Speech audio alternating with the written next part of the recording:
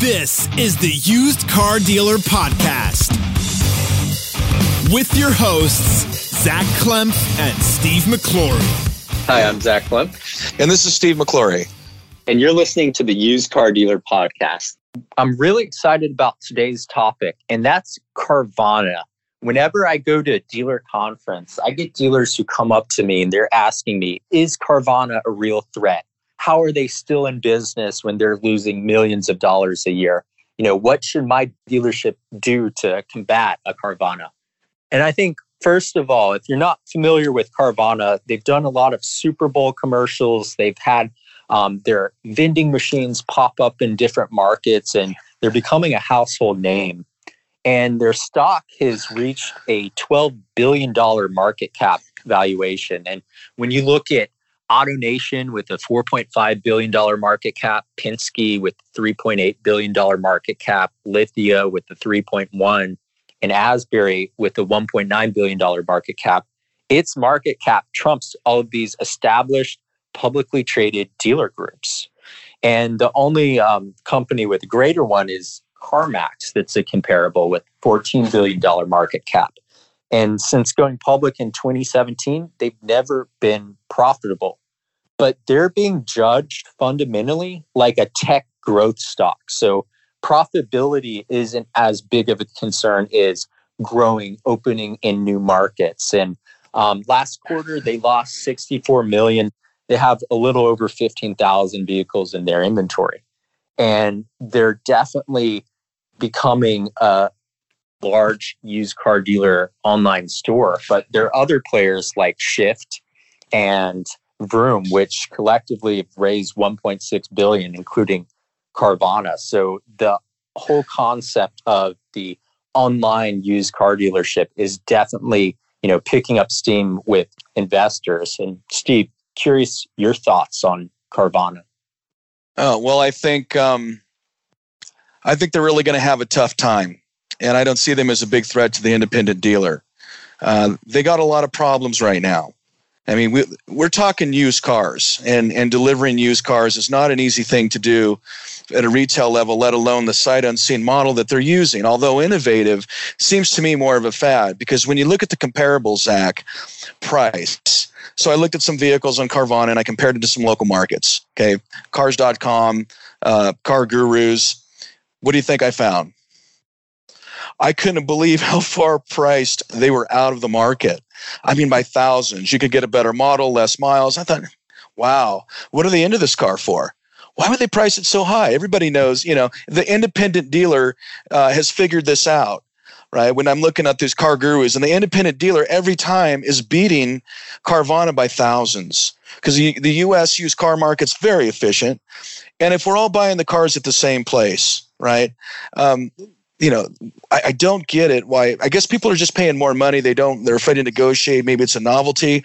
They talk about delivering cars, Carvana. Independent dealers do that every day. Doing the transactions online, there's digital retailing tools out there. Zach, how many cars have they sold, this year total? 50,000, 60,000? I don't know. A little over 70,000. Okay, 70,000. And there was 30 million sold last year between independent dealers and franchises selling used cars. It's a very small section of the market. Now it is growing, right? But I don't know. It just seems to me that the losses are so heavy. I don't see the big terrific advantage. And if you read their reviews, you go to Yelp, not their website where it reads like the Moscow Times, right? But you go to Yelp, it's not real complimentary.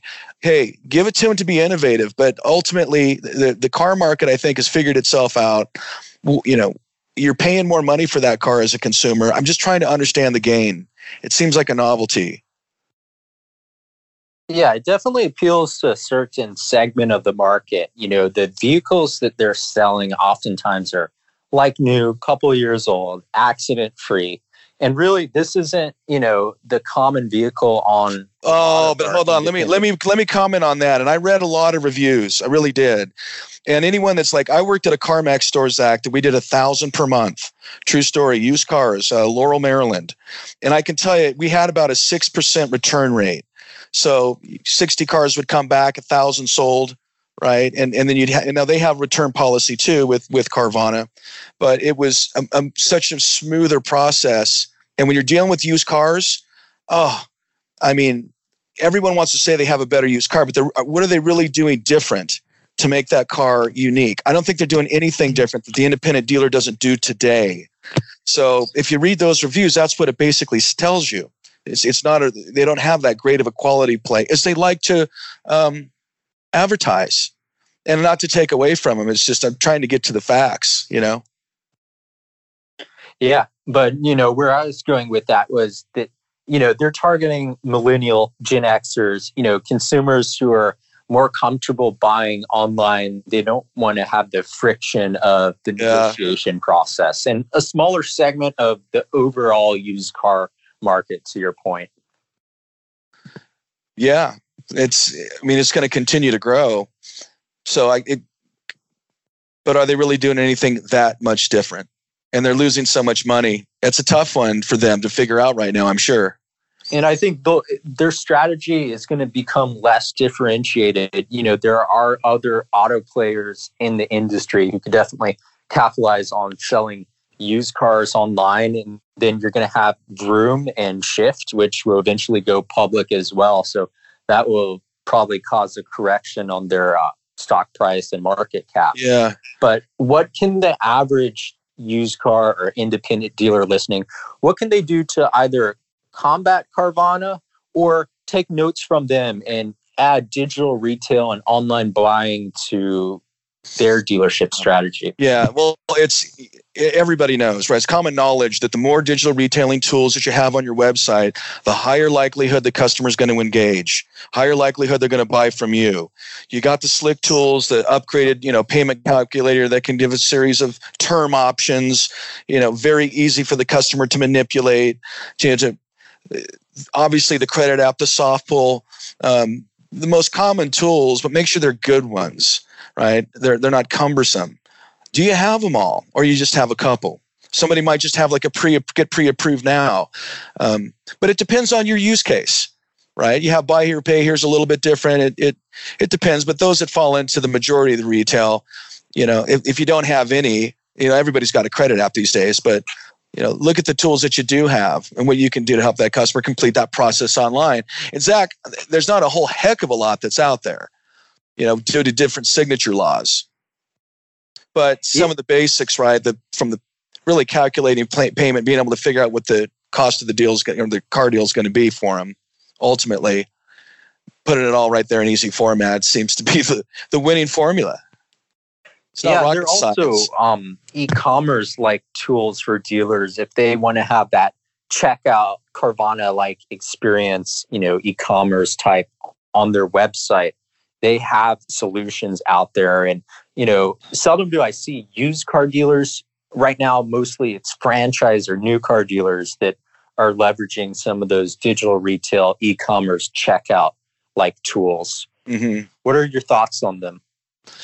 Well, it depends on what's your customer profile and what's your business type. Now, for your highlines, your exotics, your premium brands, the customers like that. They're more accustomed to it. They're more likely to use it.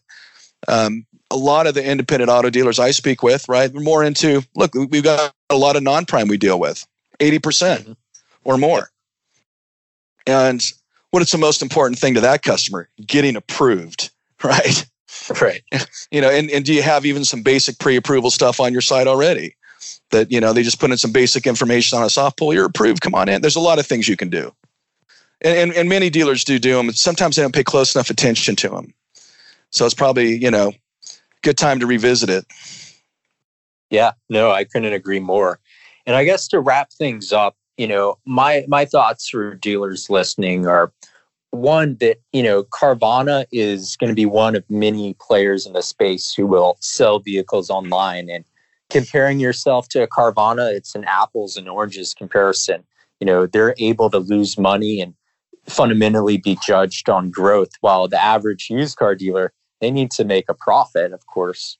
And, there are solutions out there for digital retail products. But, make sure if, you have a $99 a month website, you might want to think about it again before adding a digital retail product, because you don't want to put $10,000 rims on a $5,000 car, if you will. What are your thoughts, Steve? No, couldn't agree more. Well, until next time, I'm Zach Klemp.